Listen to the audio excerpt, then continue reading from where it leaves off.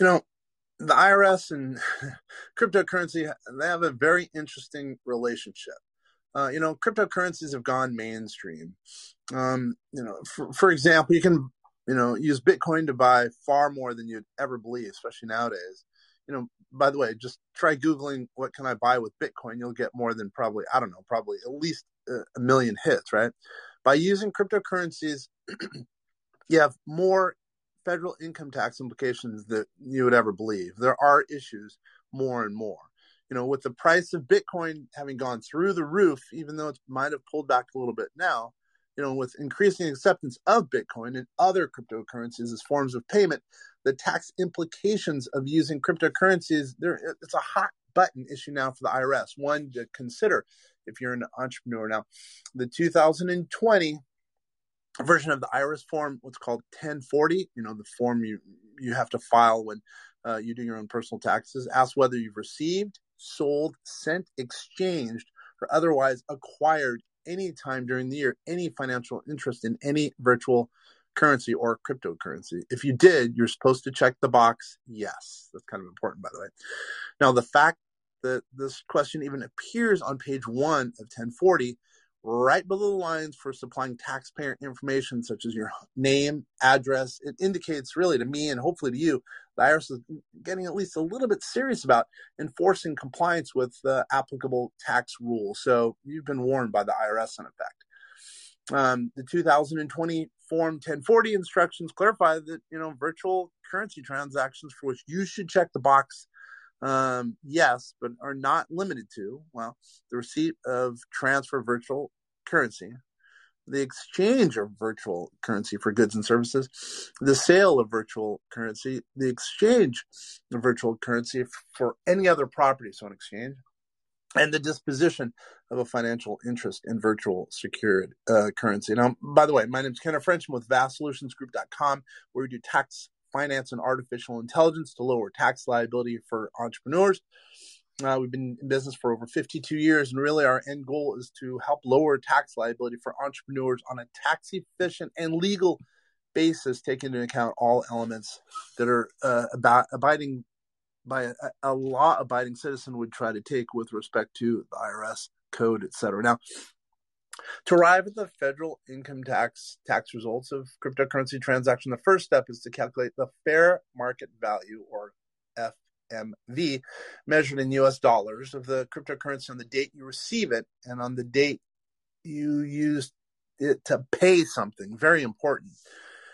When you exchange cryptocurrency for other property, now let's include US dollars, a different crypto, services, or whatever, you must recognize the taxable gain or loss just as you do when you make a stock sale in your taxable brokerage account.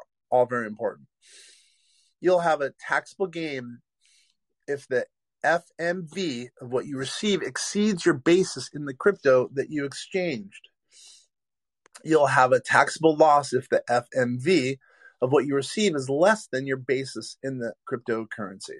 Now, it's hard to imagine that cryptocurrency holding will be classified for federal income tax purposes as anything other than a capital asset, which is really important to think about, even if you use it to conduct business or personal transactions as opposed to holding it for an investment.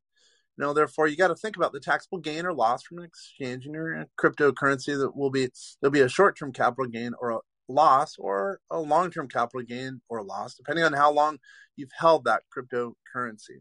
Now, these are pretty important elements to think about when we're talking about cryptocurrency.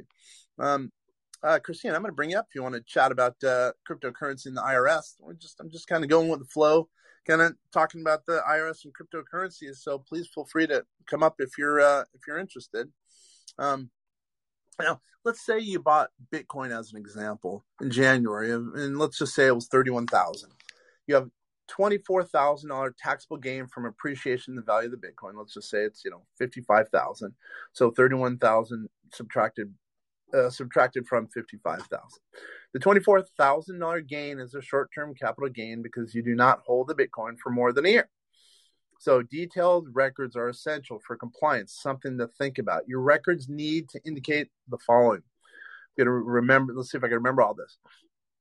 the date you receive the cryptocurrency, so you have to have real clean records, the FMV on the date of the purchase, the FMV, again, fair market value, on the date you exchanged it for US dollars or whatever, and the cryptocurrency trading exchange that you use to determine the FMV. And finally, the purpose, your purpose specifically for holding the currency, if it's business investment or personal use, or even if it's in an entity, et cetera, et cetera. So just a few things to think about with respect to cryptocurrency and the IRS. Thank you for staying this long on this podcast called Vast Voices. And once again, my name is Kenna French. I run vastsolutionsgroup.com, where we do tax, finance, and artificial intelligence to lower tax liability for business owners. And you can do a little bit of research on me if you like.